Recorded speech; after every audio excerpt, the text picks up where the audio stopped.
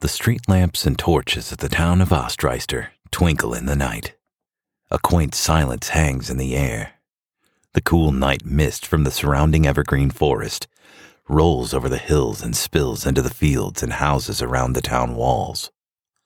Just outside the western gate, a pair of warriors stride out into the clearing, hurling various obscenities and insults at one another.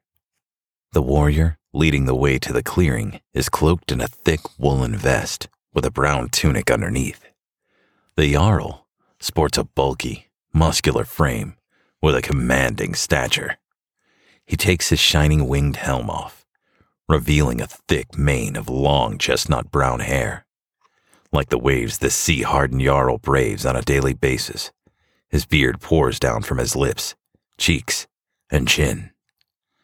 His countenance is like a stormy sea, and his aura exudes the scent of the ode he transports from the wildlands to the realms. He sets his helm to the side as he draws his jewel-encrusted sword. "Gaze upon thy destiny. With this sword, I will cleave your lying maggot mouth from your swine head," cries the Jarl, greatly assured of his victory. "You're lucky my crew isn't here, or I would take my time.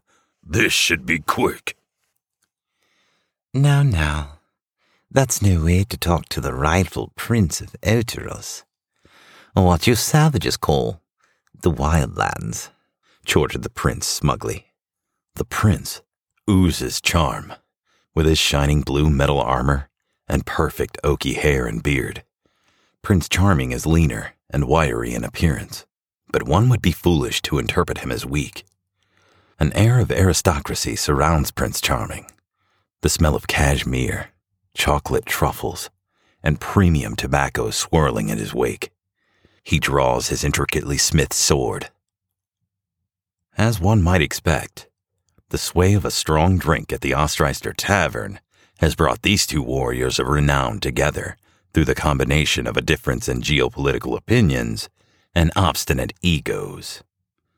The Jarl moves towards his foe, spinning his sword and arc as he stalks towards Prince Charming. Charming takes a crouched swordsman stance, ready to explode into action at the first inkling of movement. The Jarl swings his sword savagely at the prince, who parries the blow, while Prince Charming is an experienced swordsman with years of training that contributes to his impeccable form. His arrogance allows him to underestimate the Jarl's years of raiding and battlefield prowess. The Jarl steps into the prince's guard and delivers a left-handed hook to Charming's chin. The punch dislodges a strand of Charming's hair, causing it to fall down in his face. The prince clutches his lip, a crimson trickle running down his chin.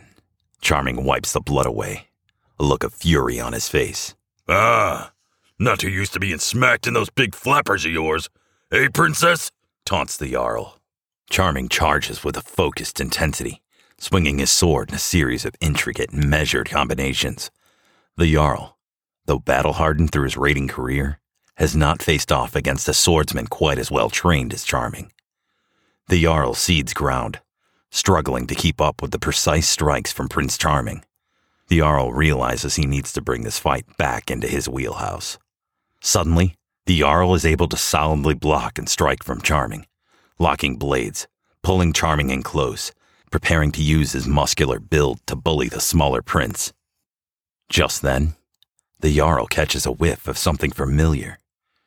"Is that the Valentine's Day seasonal drop from Fable Beard Company?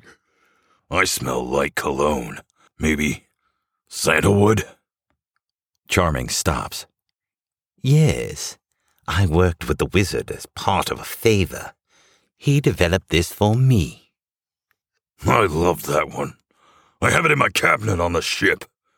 The wizard made a custom scent for me too, because I helped to ensure a shipment of spices made it across the sea. I wear it when I come ashore," says the Jarl, as he produces a glass vial from his tunic. The two warriors continue to bond over their love of Fable products and the wizard's wizardry, and fail to notice a third shining warrior approaching. Finally, the Jarl and Charming notice the sweet aura radiating from the approaching warrior. "Who are you?" asks the Jarl. "I am the paladin," answers the stranger. Submit to her holiness, or die, says the paladin, as he levels his hammer at the Jarl and Charming.